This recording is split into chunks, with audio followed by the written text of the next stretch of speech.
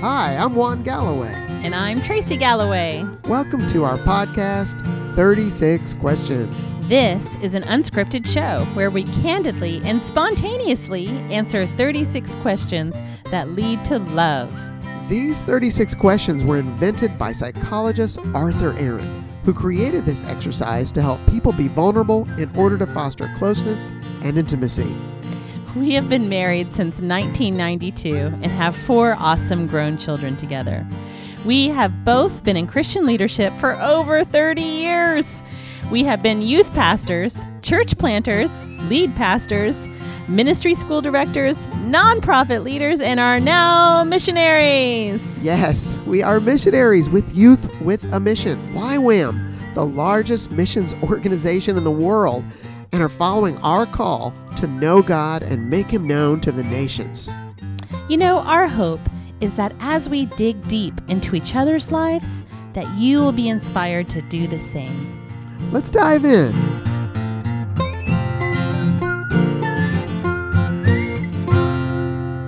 Hello there. Hello there, cutie.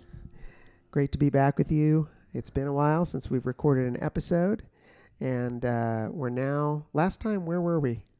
By the way, when I said cutie, I was looking into Juan's eyes. It's not the listener, even though you may be very cute. The cutie was meant for him. Yes. So, where did we record last time? Do you remember? Okay, so we have been on the road, y'all. We were in St. Thomas, the Virgin Islands, last time we recorded. We just come out of 2 months in Mexico, the jungles of Mexico. Right. And lots of great stories we had. So St. Thomas, we were there for 4 weeks ministering. Yeah, ministering. And then we traveled to Florida, South Carolina, North Carolina, Virginia. We went through some other states and then made it to Philadelphia to see our new granddaughter. Hosanna! Hosanna!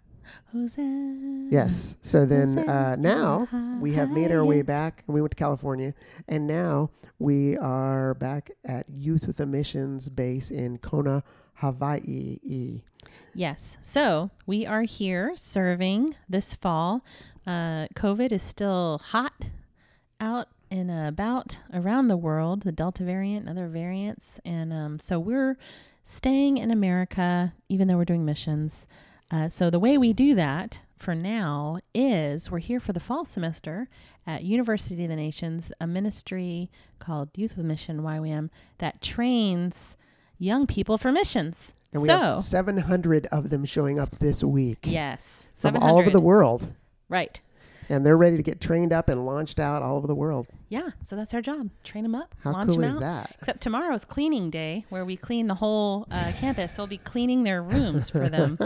And cleaning up the grounds and... Yeah, pulling weeds. Yeah, it's a big campus. There's a lot of work to do. We're all pitching in together. It's a fancy job. And we're going to sweat. It's hot here, okay?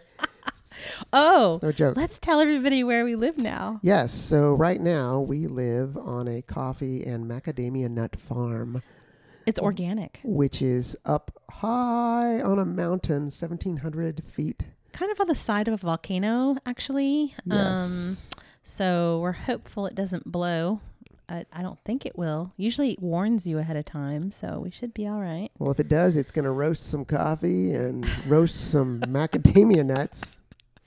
Anyway, we're up in the jungle. We live in the most moist 700 feet above sea level, and the sea is just down the hill, so it's very steep. And we off-road to get up here through like muddy Indiana Jones small lakes style, one lane muddy jungle, winding through the bush, up and down, splash, splash. And there's tons of chickens, like, I don't know, 20, 30 chickens running around, and there's wild boar, you guys, and we see them every few days running around. Last night I thought there was a man outside my window. It was a wild boar. Yeah, and they're all over the place. Yeah. And it's so rainy here. It's been like living in a rainforest, so it's tropical, muddy. Yeah. This is the rainiest month of the year, so that's why. It's the rain. Yeah, but we are above a certain line where it's wet all the time and a little moist. Right. So we don't have a dryer. We have a washer outside covered with a sheet, kind of on It's different, the right? back porch. So we wash our clothes outside and then we hang them to dry all around everywhere. On clotheslines. Yeah, but there's just not enough to hang everything. So, Which we've never hung our clothes on clotheslines in our life in America, in the mainland. but like I think 95% of the world probably does. So, you know, I've done it on mission trips. Yeah, I did we it in have. Haiti and other places. the But Philippines, we did but it. we're But the problem with hanging on clotheslines here is it rains all the time. So you have your clothes out there and then it's raining on your clothes. Anyway, first world problem. Sorry. We don't mean to complain. We love it. It's great. it's an adventure for It's sure. an adventure. So anyway, that's yeah. enough about that. So that's where we're at. We're in our little apartment underneath the farmer's house Yes. on the coffee plantation, Yeah. and it's cool. Yeah. It's I feel like I actually feel like I'm living like in Papua New Guinea because we're so isolated out in the middle We of are. nowhere. Yeah, you can hear tree frogs right now, but So all night long. loud. They're tiny, but they're so loud. It's so dark outside. Like if you go Pitch outside, black. you put your hand in front of your face, you can't see your hand. That's how dark it is out there. So it's all different, and that's all right, you know. So we're adjusting to all the different things as we live as full-time missionaries, and we're also in the talks to maybe go to Bolivia, maybe go to Cameroon, Africa. We have different plans to possibly travel in 2022 in a couple months. And we'll be training here at the University of the Nations, some of the schools, so training Mhm. the young people. Teaching at the schools, mentoring the staff. We're Yeah. doing all kinds of stuff. Anyway, we It's cool. love it. It's great. This is a great place, by the way. If you get an opportunity to do it, I highly recommend University of the Nations. How many? YWAM, And they have campuses all around the world. everywhere. Like 300 and something campuses for University of the Nations, and YWAM bases, it's over 2,000. a lot. So they're all around. So Everywhere. we're excited to be here and trying to help out, try to be a help. That's why we're here. Yes. So we are on this week. Question 23.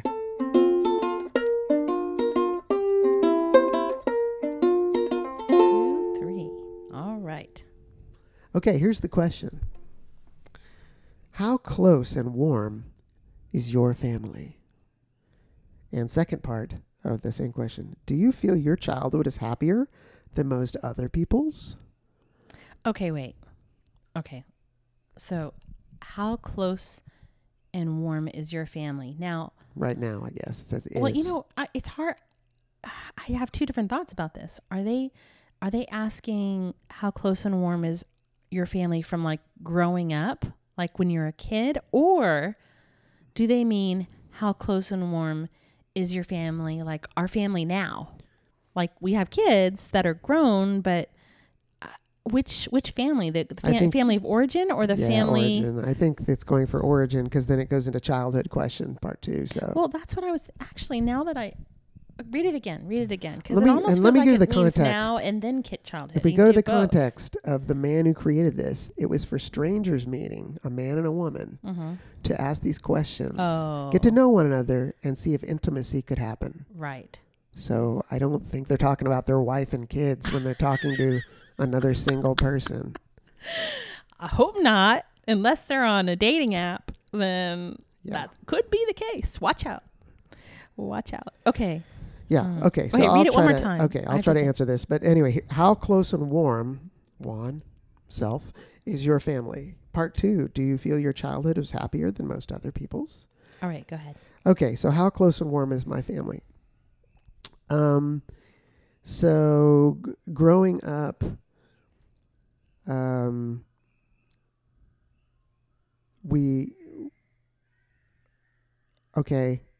I'm literally hearing wild pigs screaming Yeah.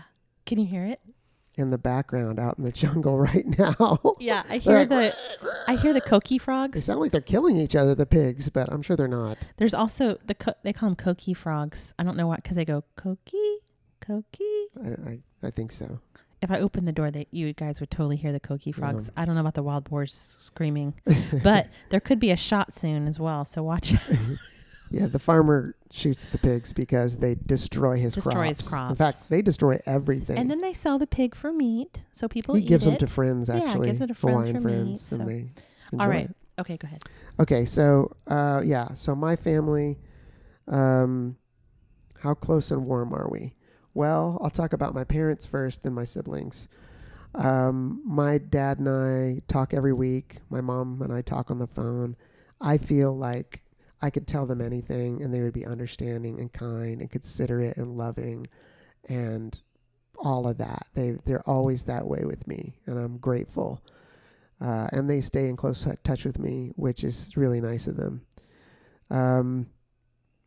My siblings, I don't talk to as often, but whenever we do, we're just, they're super nice to me. I feel like they're very warm and kind to me, and I could ask them for any help or whatever to talk, and they'd always be there for me. I know it. Like your brother was there for you when you needed to watch The Mandalorian, and he let you use his Disney Plus membership. I would never do that. That sounds unethical. Okay, but I would do it for The Mandalorian because, I can't give in to that I can't resist that kind of temptation. Yes, you can. That show is amazing. Next time it's out, I think we need to just, bite the bullet. Anyway, so I feel like they are warm and close, but I don't talk to my brother and sister very much, even though they're super nice to me. We don't talk that often. They both have young kids, and they're both super busy with work and kids, going to games, going to activities. So we don't talk that often, but we really do love each other, so I'm really happy about that. Part 2, do you feel your childhood was happier than most other people's? That's a tough question because you have like 2 childhoods, pre-Jesus and post-Jesus. Yeah, the pre one was not happier than other people's. The post, I think it was better, if I had to guess, because when we moved from Oklahoma, not knowing Jesus, and then they basically, once they became believers, we all moved to the Virgin Islands. They didn't have they weren't gone to work. They were there with us all the time. Mm-hmm. And they were working as missionaries, but we did it with them. We went everywhere. We did everything together. And it wasn't just doing missionary stuff. We went to the beach every week in the Virgin Islands. We went boating. We went snorkeling all the time. We really had fun. So I have to say, I think it was happier than most because I felt like we went from being a terrible family to a great family. And I don't think most people experience that kind of radical transformation and transition. I did, and I'll never forget it. So it went from terrible to awesome, from 10 years old to 11 years old, and then forward. My family has been great to me, and so I have no complaints. Not a perfect family, but overall, I think they're great. So I enjoyed my childhood for the most part. Except being, such a nervous kid and anxious and stuff. But that wasn't their fault. I think it was just more me. It was the way I was wound pretty tight, and I was pretty scared of everything. But they were so encouraging all the time. They always told me I could do anything. Was that pre-Jesus or post-Jesus? Honestly, both. They were always believing in me. That's they good. always were. And so I appreciate that. Because I know some people grow up with parents that are telling them they're no good and they'll never add up to anything. Terrible, horrible, it's like abusive. Self-fulfilling prophecy. Terrible. I used to see that when we did urban ministry a lot in the inner city. A lot of, I hate to say it, but it happened. A lot of the single moms would have sons, and I think because they were angry because they didn't have a dad, or the man they were with left them and they were alone, they took out a lot of their anger on their sons. And I'm not saying all people do this, but in fact, some are amazing moms. They give them great educations. They work. They're so amazing. But some, I saw a lot of, you're stupid, you're dumb, you don't know anything, you idiot. I would hear it in the grocery stores. I'd hear it in the sidewalks. I'd hear it at the playground. It was everywhere. And I would go in and intervene and say, okay, let's not do that. Well, yeah, that goes over real well. People love to Hey. be criticized for their parenting. No, you do it in a loving way, but yeah, they probably hated it. But Well, this happened to me recently. We were traveling on the road, like I just said earlier, and I was in a men's bathroom washing my hands, and I overheard this young dad cursing out his like young son in the stall because he wasn't going to the bathrooms quickly enough or whatever. And I was like, oh, just to hear the F word. And I was just like, it broke my heart, right? yeah. But I think it's because hurt people. And I think that young man probably grew up in a very dysfunctional home where his parents cussed him out. And that was the way they talked every day. And so he doesn't know any different how much it is like imprinting on his son and is creating damage and stuff like that. So yeah, cursing is so. It used to not be acceptable, but it's becoming so mainstream now. And I always feel like as a woman, if a man that I don't know is standing next to me is cussing, I'm like, what? I can't believe he's speaking that way. There's a woman present. Like, that's the way I feel. But I think that's kind of been forgotten about, that you're not supposed to, if you're going to use that coarse language, you shouldn't, first of all. But if you are going to use it, you never use it around a woman, or you never use it around children. It's damaging. It's a violent language. yeah. It's like bringing violence and hate into your home and into your life and into your relationships. Yeah, if you're listening right now and you experienced that, my heart goes out to you because that just seems so rough Yeah. because it's seeds of hurt Yeah. that it's you hurt. have to unearth and get rid of and let God heal. Mm-hmm. Yeah, that's tough. I remember I saw a mom once, and she was from England. And moms from England, they go, "Okay, darling.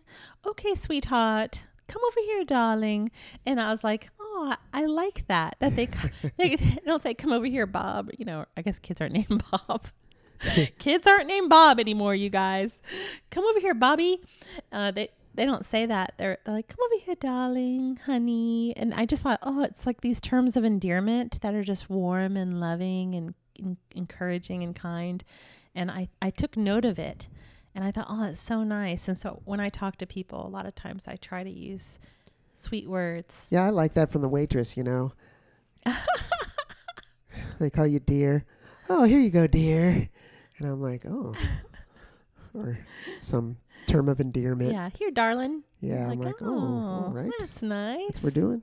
Yeah, I like it. Southern hospitality. In the South. They do it in the South. So we probably have, it's time for a book review. Yeah, let's do it.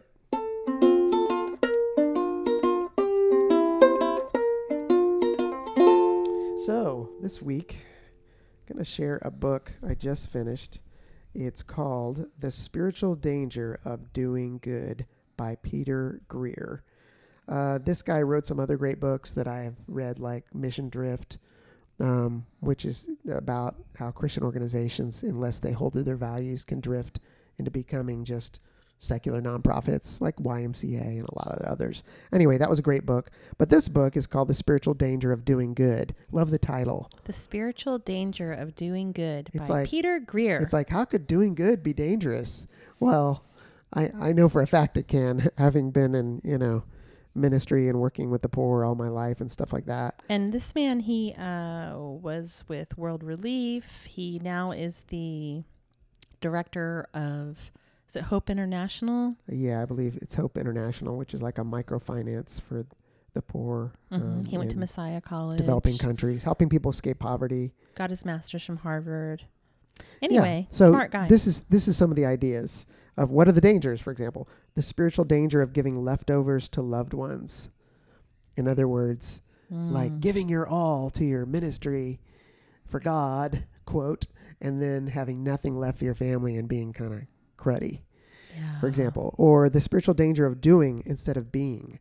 So like, you're a performer, you're showing everybody this is the way to do things for God and help people, but really you're just kind of performing all the time, and in your heart you're full of anxiety and restlessness and fear, and you're not living out of that place of peace and the healthiness of God. Or the spiritual danger of justifying minor moral lapses for a good quote a good cause. Ooh. So Like the Disney Plus thing. yeah, exactly. Sorry, honey. Exactly. You know, it's funny because you are the most honest, upstanding man I've ever met in my life. So that's the one thing I was like, really? Because you've never, I mean, of course, it's a family account, and they say you can, you know, use it with your family. Yeah, but it's family. Yeah. So, It's Star Wars. yeah. What can I say? The spiritual danger of using the wrong measuring stick to define success. Like, What's the wrong measuring stick? For example, having numbers be more important, quantity over quality, numbers over people and the individual, you know, and there's a balance there, but it's so easy to like, hey, we look successful, so we are successful rather than the depth. The spiritual danger of friendship superficiality, being very shallow and weak in your friendships. But because you're so busy being this, you know, person that helps everybody. Anyway, it goes on and on. I'm not going to list every danger, but they're all very dead on. I could say for my life, when you're working to help people, you neglect sometimes the most important things right in front of you, and you just get so hyper focused. You have tunnel vision, like you're working so hard to overcome so many odds. It's such a challenge. I mean, to do something like help the poor, and whether it's in America or another country, and it's so you just focus all your energy to help them so much, and then things can get out of whack. So I loves how he just nails the inner man over and over. Really, each question is about what's going on inside. Is it Jesus, or is it you performing out of insecurity or whatever? You know, he gets to the roots, because you can only make it so long, and many people burn out and they even fall. They even turn away from God, and they blame God, but they really just didn't take care of themselves and live a healthy lifestyle. Too much, too hard, too fast. You know, so it was about being healthy ultimately. I love that. It reminds me of my old saying I used to say all the time to you when you were so busy. I'd say, we're supposed to do less. And that's like, what? That's the opposite of what you're always trying to do more. Do more to help people. Do more with these people. Do more with your job. Do more with your family. Do more.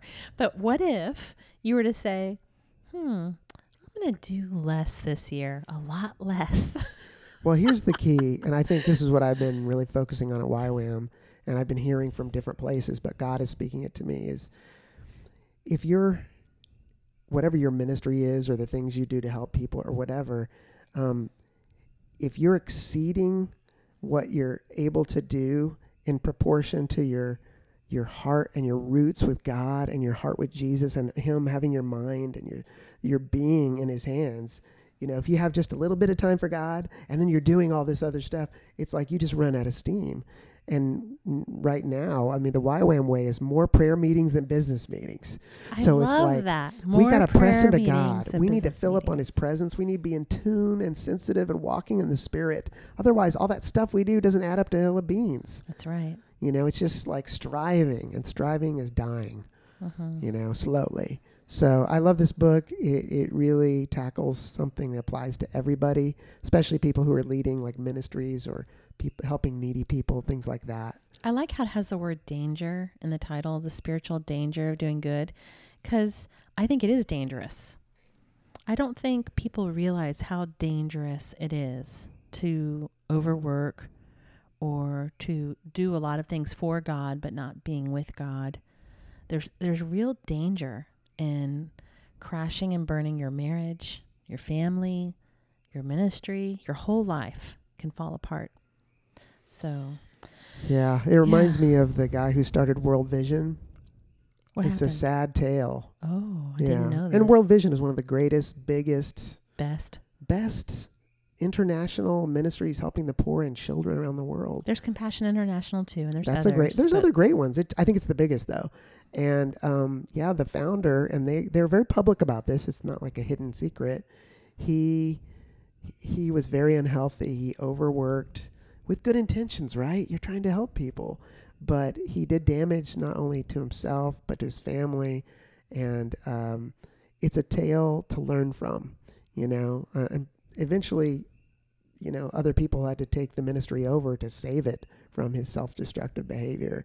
So sad, Yeah. but we need to learn from history, learn from people's mistakes, or we'll fall right into the same trap. So, well, I feel like people who are entrepreneurs or people who are apostolic and start things, they have a special drive where they're able to get things done. Yeah. Like they can pound it out. And so that can be a gift and it can be a curse, because a strength taken to excess is a weakness. A strength taken to excess is a weakness. And so if that's their strength and they use it then it'll be awesome. But if they do too much of it, if they exceed healthy boundaries, right, then they're working not out of their identity in Jesus and being loved and having his peace. They're working out of identity of some other thing, of overcoming insecurity or showing others that they're a good person or that they're a hard worker. Or that they're successful, whatever. It's usually based in your childhood, some sort of empty spot you're trying to fill. Right. Prove something to their dad so they'll be proud of them or whatever. The way you find out if you're in danger, I'll tell you right now, is you go to your spouse. And your spouse will know. They will know. And they're going to tell you if they're not afraid of you. And they'll say, you say, am I doing too much? Or what do you think? And you have to come with a humble heart, ready to listen and ready to hear. But if this is you and you're listening, ask your spouse. If you're not married, ask your best friend. Or even if you really want someone honest, like the most honest person in the world, ask your 6-year-old. If you have a 6-year-old. Yeah, so actually Peter Greer in the book, he actually does describe a situation where he was going off the rails. He was going over the edge, and it was hurting his marriage, and his wife confronted him, and that was the turnaround for their lives to get their... He was basically, anytime he was asked to speak anywhere, he would say yes, and it was just, he was gone all the time. Oh, no. And so his wife was like, I need your help here. We have kids, He's like, so anyway. I always tell people, and I'll say this again here, which I might have said before, forgive me. Maybe you didn't listen to all of our episodes, but in the past, I've probably said that, I forgot what I was going to say.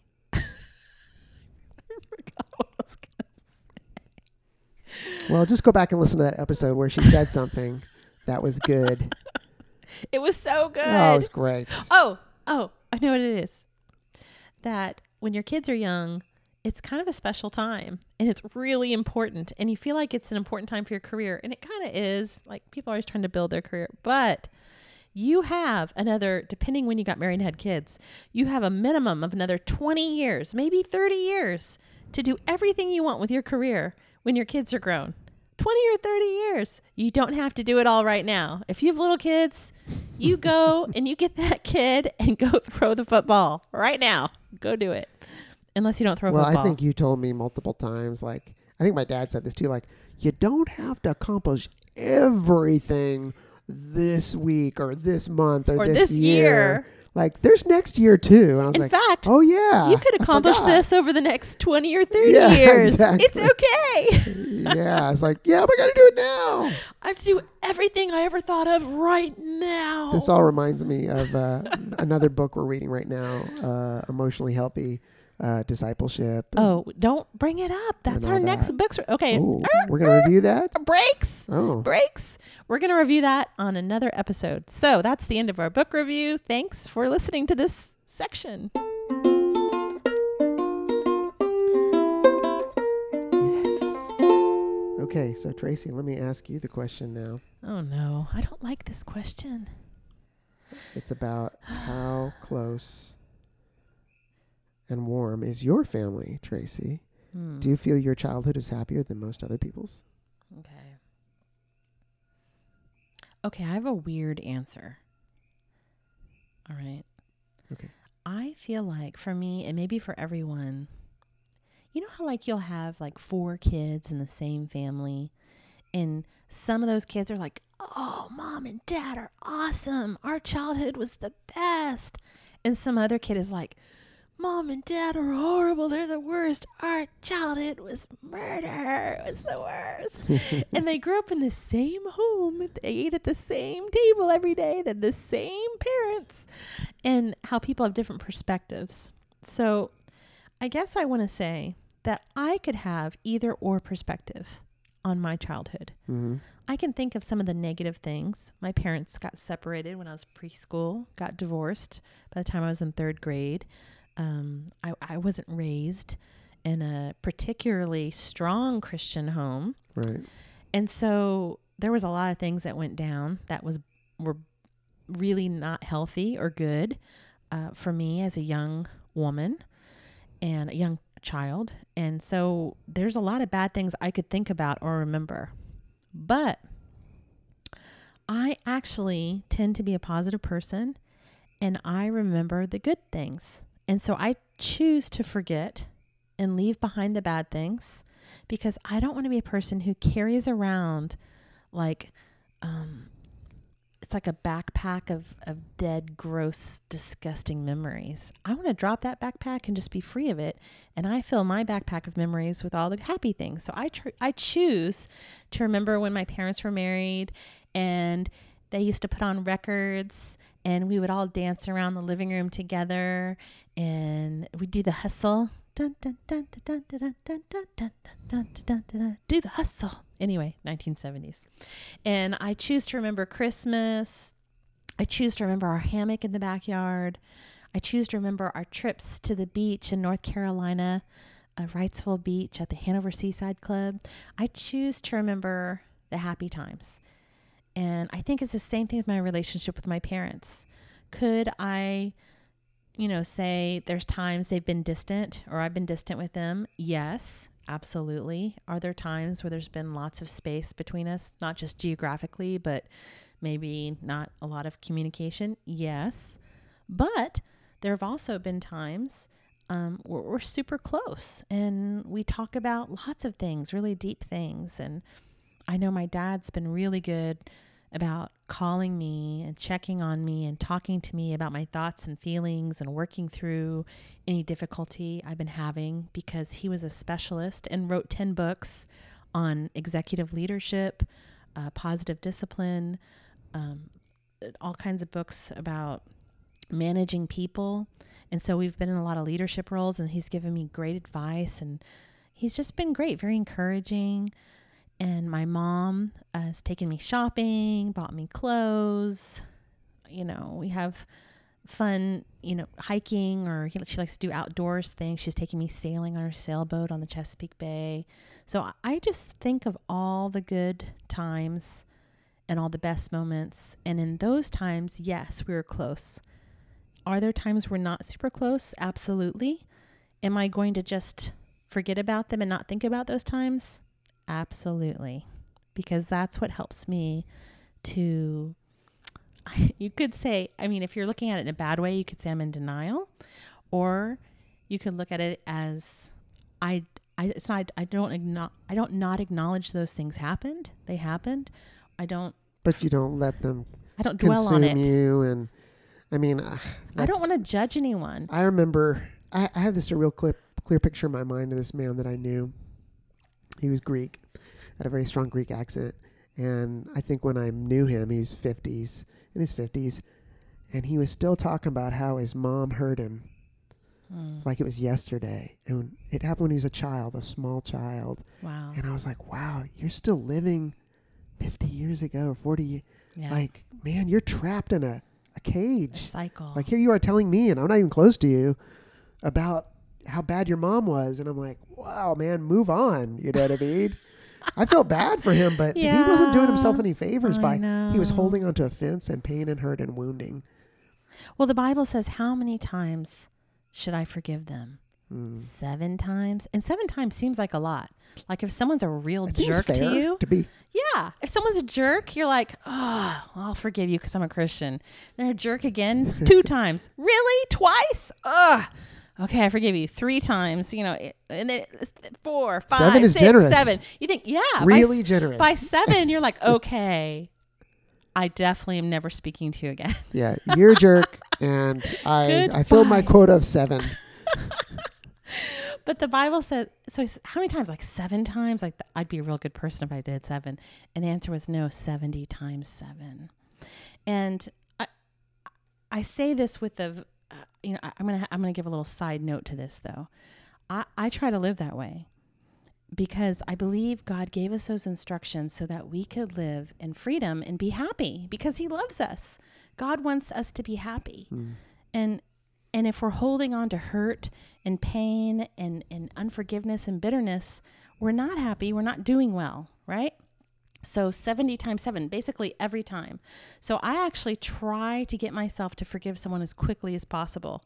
Like if I'm at night and not going to sleep because I'm upset, that doesn't happen to me. But in the old days, I could not sleep at night. I'd be so upset or perturbed about something, and that's no good. You didn't do yourself any favors. Yeah. They don't know I'm not sleeping. They don't care. So anyway. Yeah, unforgiveness is like trying to take revenge in your heart. Yeah, right. So, but I did read that book that we reviewed a few episodes ago called Safe People. I think we did. And that was great because there are people in your life who are destructive. And it's okay because I was always someone who would take the person who's destructive or messed up or had a problem, and I was going to help them. I was going to help them get better, and I was going to be the one that would care about them. I was going to be the one that would hang out with them. Nobody else wanted to be with them, but I was going to love them into the kingdom, right? Well, I learned that I don't have to do that. That I actually, if God's calling me to do that, I'll do it. But I don't have to do that with everybody who has a bad attitude and is unhealthy and destructive. I can actually just distance myself, and that's okay. Yeah, you can set healthy boundaries. Right. You can be close to me as long as, you don't violate my... Right. You're not disrespectful. You're not, coming to just take advantage or manipulate or whatever. Have healthy boundaries. So, but the key is that I do forgive them. So like I can think of someone right now who's been unkind and said nasty things to me and secretly done. And by the way, that's usually people who don't do it in public. In private, they do nasty things, mean things, say things, hurt people. And I just choose to forgive this person. I honestly, if I see them, I have no bad feelings. I'm like, God bless you, I love you with the love of the Lord, But am I going to hang out with them? Am I going to invite them to my home? Am I going to, share my deepest, darkest secret with them? Probably not. They're not a safe person. Right. I love them with the love of the Lord. I forgive them, but I'm not going to enter into close relationship with someone who's hurting me. I'm just not, unless God says to. If God says to, I totally will. Anyway, so that's the way I live my life. And that's the way I look at my childhood. Mm-hmm. I forgive all the difficult things 70 times 7. And even now when bad things come up, I forgive, I love, and and then I love again. Because that's the way it is with family. There are always bad things coming up. There's always room to be offended or to be upset or to be self-righteous or to be angry or to feel hurt. And I could do that every day, or I could not. And I choose the latter. So part 2, do you feel your childhood was happier than most other people's? I think before my parents separated, I would say absolutely yes. I think my childhood was awesome. I lived in this little Louisville town, and at the time it was very country, and we had this house in the middle of the woods, and it was the days where kids would go out and play all day long. And then no supervision. You were just out with your friends in the creek or down the road, or we'd walk 2 miles down the road barefoot to the local pool to go swimming, and we'd sneak through a field with horses and run away from the horses. We totally should not have been in there. And we did all kinds of dangerous things. But that was everybody's childhood in that era. I would do the same thing. I'd ride my bike for miles away. Nobody knew where I was. Sure. Sledding. watching, and there was no kids TV ever except for Saturday morning. So there was no kids TV to watch ever. There were no cell phones, so internet. you had no internet, and so you would go out and you'd play, and you'd just make up games, and you'd play with the neighborhood kids, and we'd stay out till 12 at night playing Granny in the Graveyard, which was like a scary hide and seek game all around the neighborhood with like 20 neighborhood kids, and we had a blast. That does sound like a good childhood. We had a wonderful childhood. So I had a great childhood. I really enjoyed it. I had really good friends, and it was great. And then as I got older, we moved, and I lived with my mom in an apartment. But even then, it wasn't too bad because I went to Arts Magnet High School, a high school for the performing arts, and we had so much fun there. So no, I think I did. I really feel blessed. I really feel blessed with my life and all the opportunities I was given. I'm very thankful. Hey, you were driving at 15. I mean, who can say that except people who grew up in the Depression or something? And again, I could look at that in a negative way, that it was a hardship license because I had a single mom, and it was to drive only to work because I started working at 14. So I'd go to school and then work till 10 at night. So could I be bitter about that? Sure. But instead I'm like, hey, I had a car and used to drive everywhere. And you did not just drive to school and work. You drove everywhere all the time, just like everybody else. Yeah, unless the police caught me. That's true. You're right. Yeah. Anyway, so that's that. Well, we give you these questions, the listener, so that you can use them with your friends, with your family, sitting around the table. Ask these questions. And this one's kind of a little bit go dark.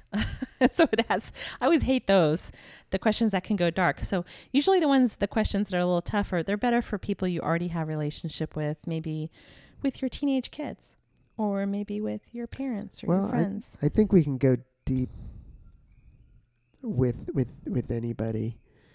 You know, if there's an open door. I think that's the whole experiment this guy created, is he got two strangers to see how close could they get quickly by asking deep questions.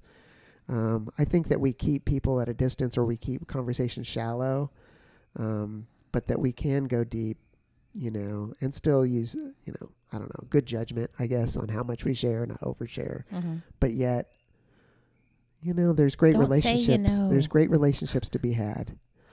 You're saying thanks you know. for that. Yes. I'm also going to say, Don't say, don't say, you know. Well, like, if I want to, like, say, you know, like, you know, I think like, I, like, should be able to, like, sure, yeah, it's cool. like, you know.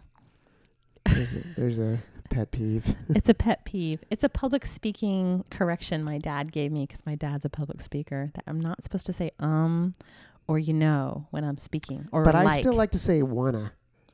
You can't say wanna. I can. No. You know why? I'm 51 years old, and I'm an American, and I have the rights and freedom. Don't say I wanna. I want to. Yeah, but I want to say wanna. Don't say wanna. It's fun. These are the Feels things good. that set you apart. If, you know, I don't know, for the good or for the bad, I think, when you're speaking. Anyway, we've been saying it the whole time, so I guess we're on the side of the bad. But that's okay. We're trying to improve. I'll tell you what, people, if you don't like how well we're talking, I'll give you all your money back that you paid for this podcast. Yep. You can have it all back, and you get to listen for free. Oh, you are. All right. Well, thanks for listening. We're going to let you go now, and we hope you tune in for our next episode of 36 Questions. See you next time.